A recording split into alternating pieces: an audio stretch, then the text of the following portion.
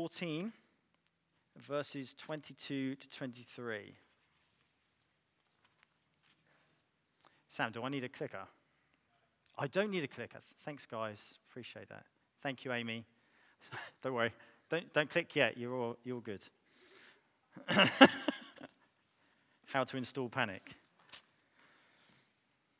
Okay, so chapter 14, verses 22 through to 33.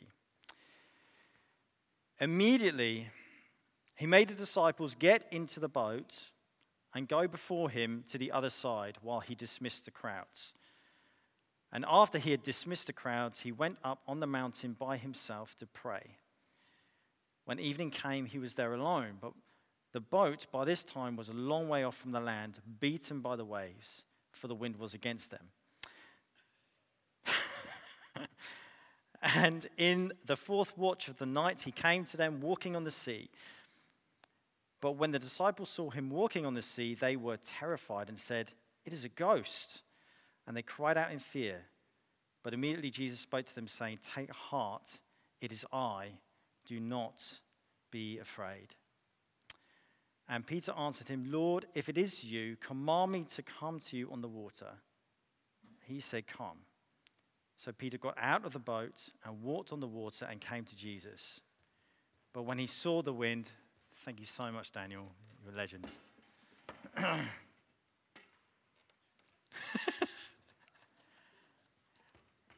That was like poetry in motion. Thank you. Where did I get to? He said, "Come." So Peter got out of the boat, walked on the water, and came to Jesus. But when he saw the wind, he was afraid, and beginning to sink, he cried out, "Lord, save me." Jesus immediately reached out his hand and took hold of him, saying to him, "O you of little faith, why did you doubt?" And when they got into the boat, the wind ceased, and those in the boat worshipped him, saying, "Truly you are the Son of God." Heavenly Father, we just thank you for your word, and I pray, Lord, that you would speak to us afresh this morning. This is a well-known passage, Lord God, but I pray that you would just stir something in our hearts, a fresh revelation of who you are. Father, may that lead us, Lord God, to transformation, changing things in us, Lord God, to live a life more for you, I pray, in Jesus' name. Amen. Okay. No, I think we're good now. Slide one, here we go. Let's talk a little bit about expectations. I think, sorry, Amy, would you hit the first one? Thank you. I haven't got a joke ready for. Oh, yeah, where we go? All right, is that the one? Faith. Slide one, faith. Is that one? Full immersion. Is that what we're going for?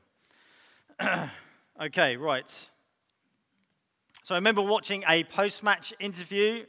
I'm sorry, I do like a bit of football, so most of my illustrations do come from football. Just bear with me. And this was with an interview with the previous manager now of Manchester United.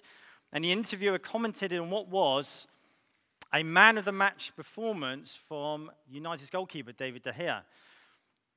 Now, he had made in this game many crucial saves. And the manager at the time, Ole Gunnar Solskjaer, said, in what seemed like a jestful comment, yes, he did make many great saves, but he could have caught a few more.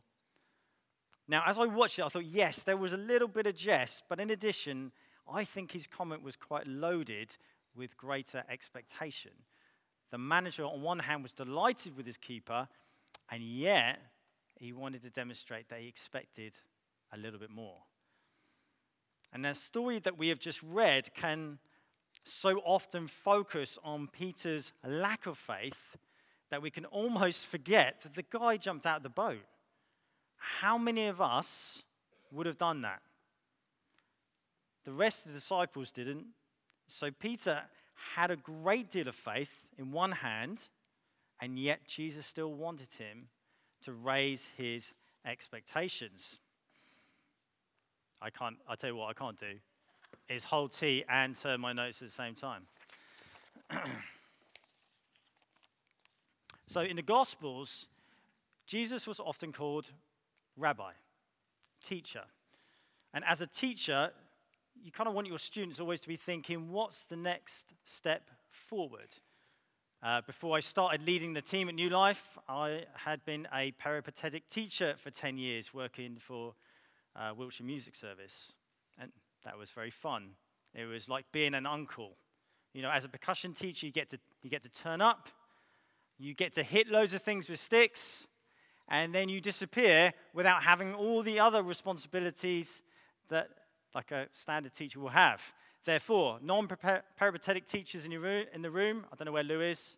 Lou, salute you for doing the job that I really didn't want to do, and I get to do the fun stuff where you get to do all the hard stuff. Thank you, guys. If you're a teacher in this room, you guys are pretty incredible. In one sense, my role from teacher to pastor hasn't really changed that much. There are still questions I want people to be asking. How do I develop further? How can I learn more? The expectation that there is more to your gifting, more to add to your knowledge, more to add to your practice and to your character. You know, for the Christian, the journey of a relationship with God is one of transformation. From the moment you give your life to Christ, you are a new creation. And so, like any journey that starts from birth, we expect and strive for growth. Aspire to see what is called in Isaiah 61:3, oaks of righteousness. Guys who in their lifetime who have enjoyed the benefit of lavish summers and also that they've weathered many storms and come through it all and still stand strong today in Christ. There is a great deal to be learned from these verses, but I certainly think Jesus wanted his disciples to come out of this experience with a greater expectation. Now, in your Bibles, you might have a title that is similar to Jesus Walks on Water. And it's important to know that although titles are helpful, they're not scripture. And so what they can do sometimes is break up the context. And the surrounding context to the scripture is going to prove helpful to us here. So to give a little bit more depth to the narrative we just read, it's probably helpful to know that actually we have two storylines running simultaneously. A bit like when a book says, meanwhile, or if you've ever watched a TV series, 24, you know, when they often show split storylines happening all at the same time. Well, on one side of the screen, you've got Jesus going from village to village, town to town, preaching the good news about the kingdom of God. And the power and presence and teaching of Jesus wasn't like anything that anyone had experienced or known before. And his fame, because of this, was increasing across Roman occupied land and reaching the ears of those in high authority. So meanwhile, on the other side of the screen, simultaneously, we had the story about John the Baptist. So John was the prophet who proclaimed the imminent arrival of Jesus, this Lamb of God who would take away the sins of the world.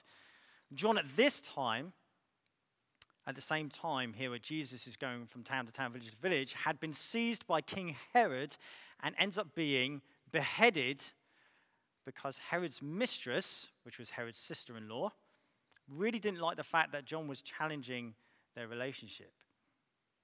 So as both these storylines come together, the disciples of Jesus share the news to him. John the Baptist has died. And it's upon receiving this news that Jesus thinks, okay, I'm going to need to take some time out. And so he withdraws, as Jesus often did, to spend time in prayer. When the crowds catch wind of Jesus' location, they gather in their thousands. So Jesus tries to go away and spend some alone time with his heavenly Father. The crowds catch wind of where he is, and they gather in their thousands. And when Jesus sees them, he has great compassion upon them, and so he goes out to be with them. So it's this point that we have this incredible miracle where Jesus takes the 2 loaves and the 5 fishes, blesses it, and feeds 5,000 men plus women, children. So when this is over, Jesus dismisses his disciples and once again takes the opportunity to withdraw and spend some time with his Heavenly Father. So the context doesn't really illuminate hugely the text that we're in, But it should teach us a few things. And I just want to share some early application, which was the full immersion slide, actually, which is just here. Great. So first application point. Jesus immersed himself and invested heavily in people. One of the greatest demonstrations of love is your investment of time. And Jesus invested his time with people, whether that was local communities or with his disciples. Secondly, and it's important to know this kind of investment of time is costly. It makes sense to me that on hearing the news of John's death, Jesus withdraws to spend time with his Heavenly Father and to grieve. Jesus grieves. He wept for those he loved. And yet in his compassion, he went out to be with those who came to see him. There have been times when my heart has been set on having an evening in. Maybe it's a date night with the lovely Mrs. Williams, or I'm thinking the Champions League is on, and then there's a couple of beers in the fridge, and of course the ultimate date night is all three of those things combined. I'm not sure Mrs. Williams agrees with that. Oh dear. And then, I'm probably going to get a chat to after this. Okay, so here I am. Yeah, so I've got those things, those plans are in place, and suddenly I get a text. And in that text it says, I'm really sorry to bother you. Is it okay if I pop round for the chat? I need to chat with you. And in my head, my immediate reaction is like, no, please don't disturb my Champions League night, or date night with Mrs. Williams. So the other way around. Please don't disturb my date night with Mrs. Williams or Champions League night. So I'm not saying that love is giving up all your personal time, because personal time and date nights and all of that stuff is actually really valuable. But I am saying that there are times when showing love will come at a cost, particularly when God's compassion in you for others will mean that you will exchange your time for theirs. Number 3 application, prayer. On the flip side, whilst Jesus immersed himself in people, he also withdrew frequently to get God's perspective. So Sam was talking about the significance of prayer and how we gather together as a church family to pray regularly. It's because Jesus prayed regularly. He withdrew frequently to get God's perspective, to pray, to have conversation with, to rest in his presence. And yes, sometimes Jesus sacrificed that time, but his discipline, his usual routine was come away from the crowd, rest in his presence. So here's a question. What do you do when you have dismissed the crowds? When the kids have gone to bed? When your friends have gone home? When the Zoom call is finished? There's a pattern that Jesus models for us, and as people who follow Jesus, this is definitely one to hang on to. When we withdraw, when we find ourselves on our own, take that opportunity to seek God, to come to him. Quite often, in that time, we as humans can actually be quite vulnerable, tired, and therefore sometimes we're subject to weakness. So even when Jesus went into the desert by himself, he was subject to temptation. So in those moments, pray, you cling to God, put him first. Don't allow the enemy a foothold. Rest and be refreshed in God's presence, and let that be a discipline for you in your life. Like daily exercise. Come to him, tell him all your needs, give him all the glory. Now, as a principle, rest, have a beer, watch football, read, knit, crochet, get your guitar out, play Xbox, but also, as I'm finding out, everyone seems to have PlayStations down this direction. Oh, that's good, good. Way, thanks. I'm appreciating it, and I'm not trying to draw a line of tension there. So do all those things, but be intentional about spending time with Jesus, spending time with your Heavenly Father in prayer. Okay, right.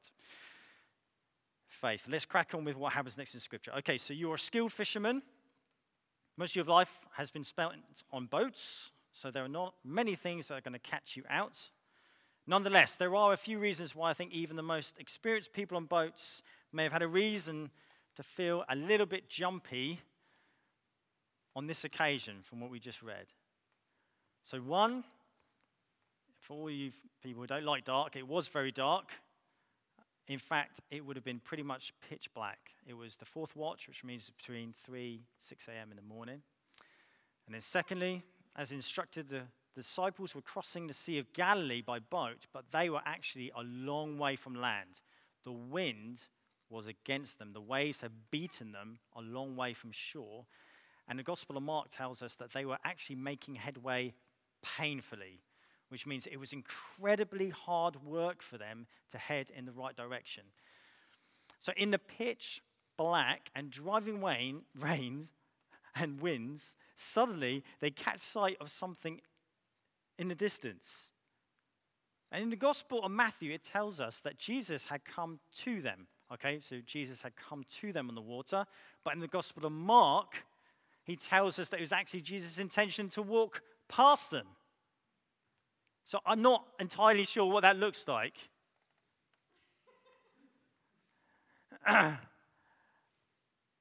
But reason number 3 on why they should be a bit jumpy is that they see Jesus walking towards them on the water. In fact, verse 26 tells us that they were terrified. Okay, so that's a couple of reasons to be a bit jumpy. Pitch black, working really hard against headwinds. One reason to be terrified. And the word terrified from the Greek actually is the word tarasso, which means to disturb, to throw into confusion, which means it's not probably the terrified that we might imagine, but more like they are disturbed because they can't comprehend what was happening. So Jesus calls out to them in that moment and he says, "Take heart, it is I, do not be afraid." Now, there are some really marvelous moments that happen here. And I would like to speak into some of those moments into the lives of individuals here and as church as a whole. They are teachable moments, moments of faith and doubt, moments of fear and confusion, clarity and confidence, and it all ends with worship. It all ends leading to worship. I want you to hear these as an encouragement to you this morning. So here's the first thing. Don't be afraid. I will take a sip of tea now. Don't be afraid.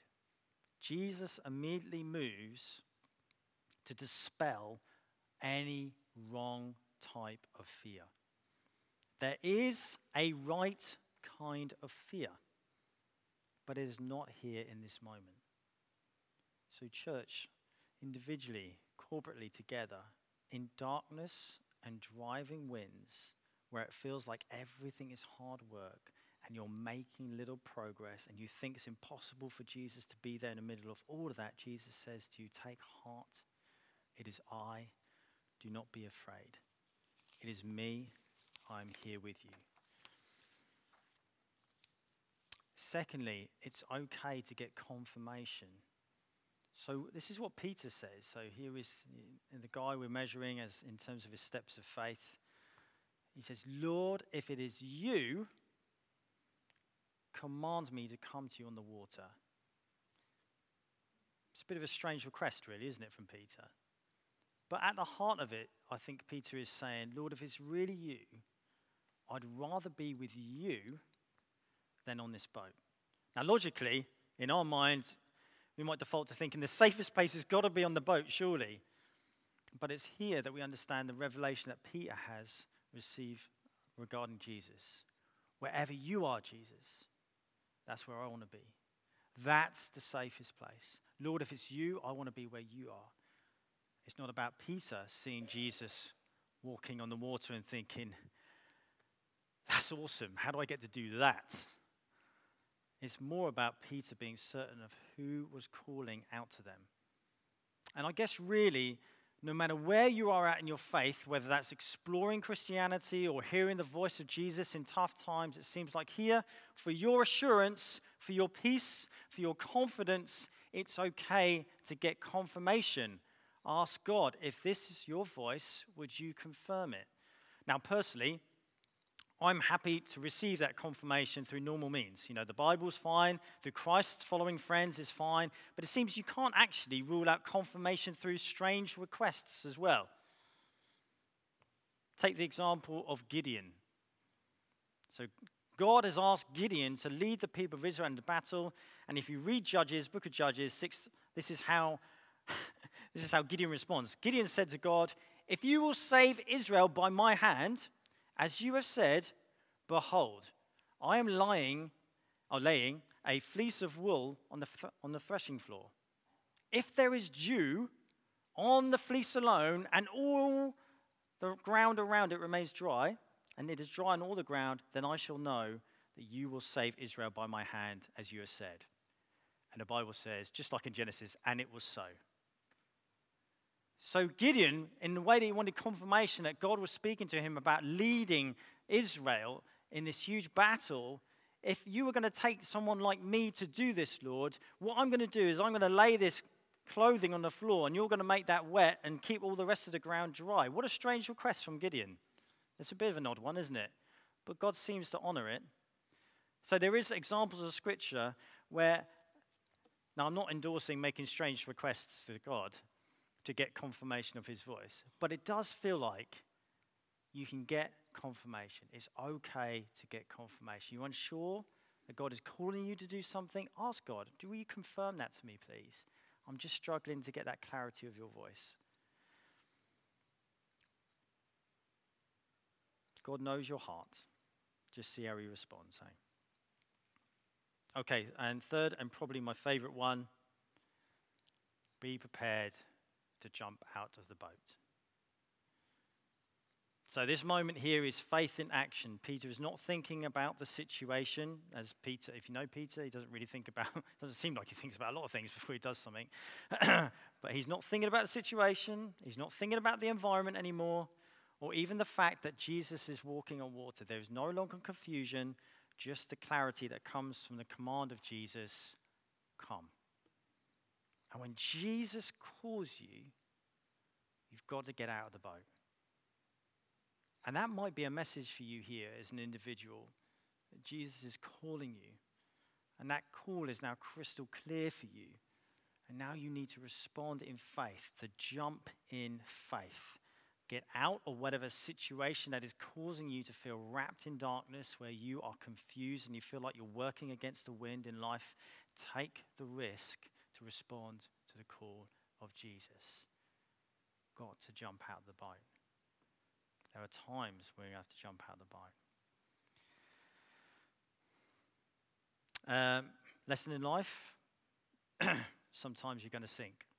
You jump out of the boat, be prepared that sometimes you're going to sink. Now, I don't know if you've taught your child to ride a bike, or you remember learning when you were little. You know that moment, for the parents here, remember the moment when you let go of your child? And, you know, they've started pedaling, and you think, you take a few paces back, okay, they're on their own. And they do that thing. They do that thing where they turn around and they look at you. They look at you as if to say, look at me, Dad, I'm doing it. And that's the moment where it all goes completely sideways, yeah?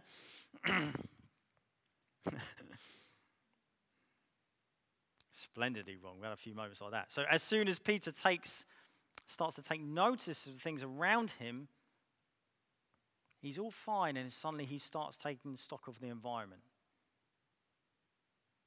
Suddenly he doubts. He jumps, and with eyes fixed on Jesus, he walks towards him, and then the wind manages to turn his head, grab his attention, he starts to sink. Okay, so there's a couple of things here that are important, like running a 100-meter race. You've done that. The goal is you keep your eyes fixed on the finish line. You don't look to your opponent, to the right, to the left. It wastes valuable moments. Therefore, you lose just seconds in turning your head. You keep your eyes fixed on the finish line. when you jump out of the boat, when you take that leap of faith, when you respond to the call of Jesus, the goal is keep your eyes fixed on him. He's the one who's going to keep you afloat. Any distractions are going to shift your focus, and you could find yourself in deep water. And I will say this is the caveat, okay? At the same time, God knows you are human. And if you are able to fix your eyes on him perfectly at all times, there would have been no sin in the Garden of Eden, and this world would have no need for a savior. The other thing is, if you do start sinking, what does Peter do? He starts crying out to Jesus. And he's willing to meet you where you're at, take you by the hand, and pull you out. He is a God who is willing and mighty to save. So sometimes, even if our aspiration is to keep eyes fixed on him, sometimes we can get distracted. Sometimes we will sink. God knows you're human. You're going to cry out to him, grab hold of his hand, and allow him to pull you out of that situation. Okay. Faith and faith. Increase your expectation. Okay. So Jesus wants you to enlarge your faith and trust in him, what he's able to do, and what you are going to do through him. As individuals and as his church family. As we embark on this adventure together, I think God wants to increase our expectation and our faith.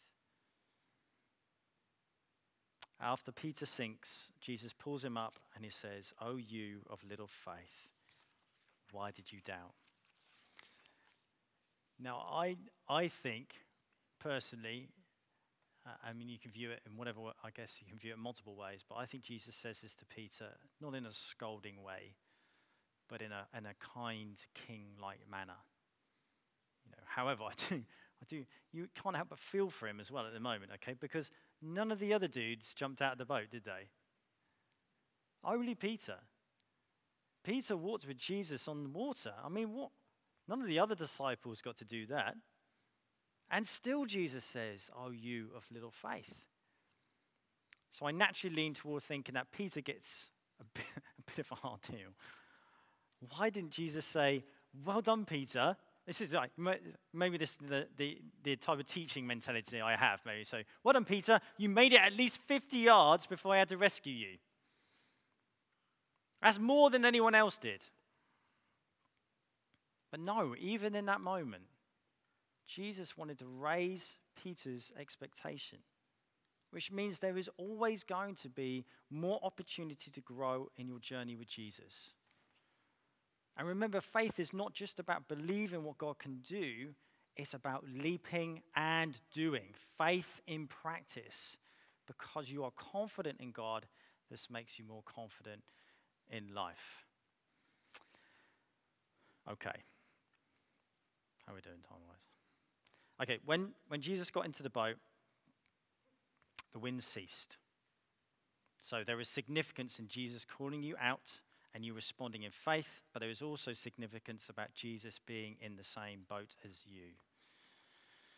In the presence of Jesus, the things that are working in opposition to you cease. God is in command of all of his creation. And this was an acute reminder to all the disciples that in the presence of Jesus, the opposition ceases.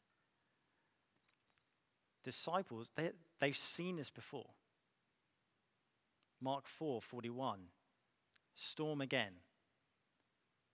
And when Jesus calms that storm, they say, "Who is this?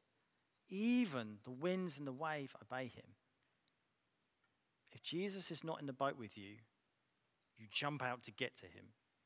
But if he is with you, you're to have no fear. Because in his presence, the opposition ceases. Last thing before I finish.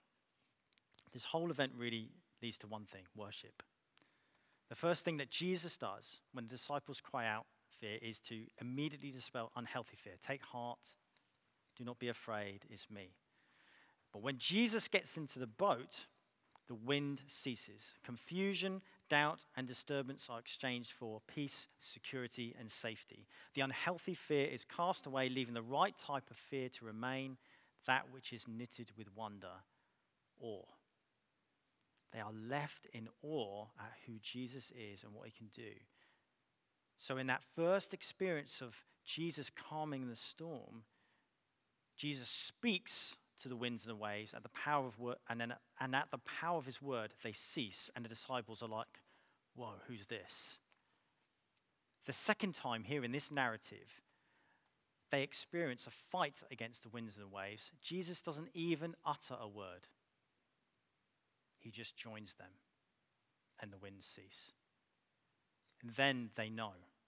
It is no longer, "Who is this?" But now their confidence is certain, and their response is, "Truly you are the Son of God." They worshipped him in fear of understanding who he was and in wonder of what he could do. And it was truly an awesome moment. And that really is how we're going to rightfully respond together as a family to this word in worship. So can I invite the team to come up?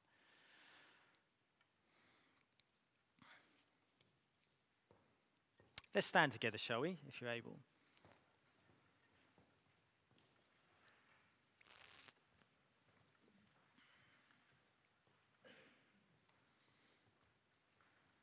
This is our confidence,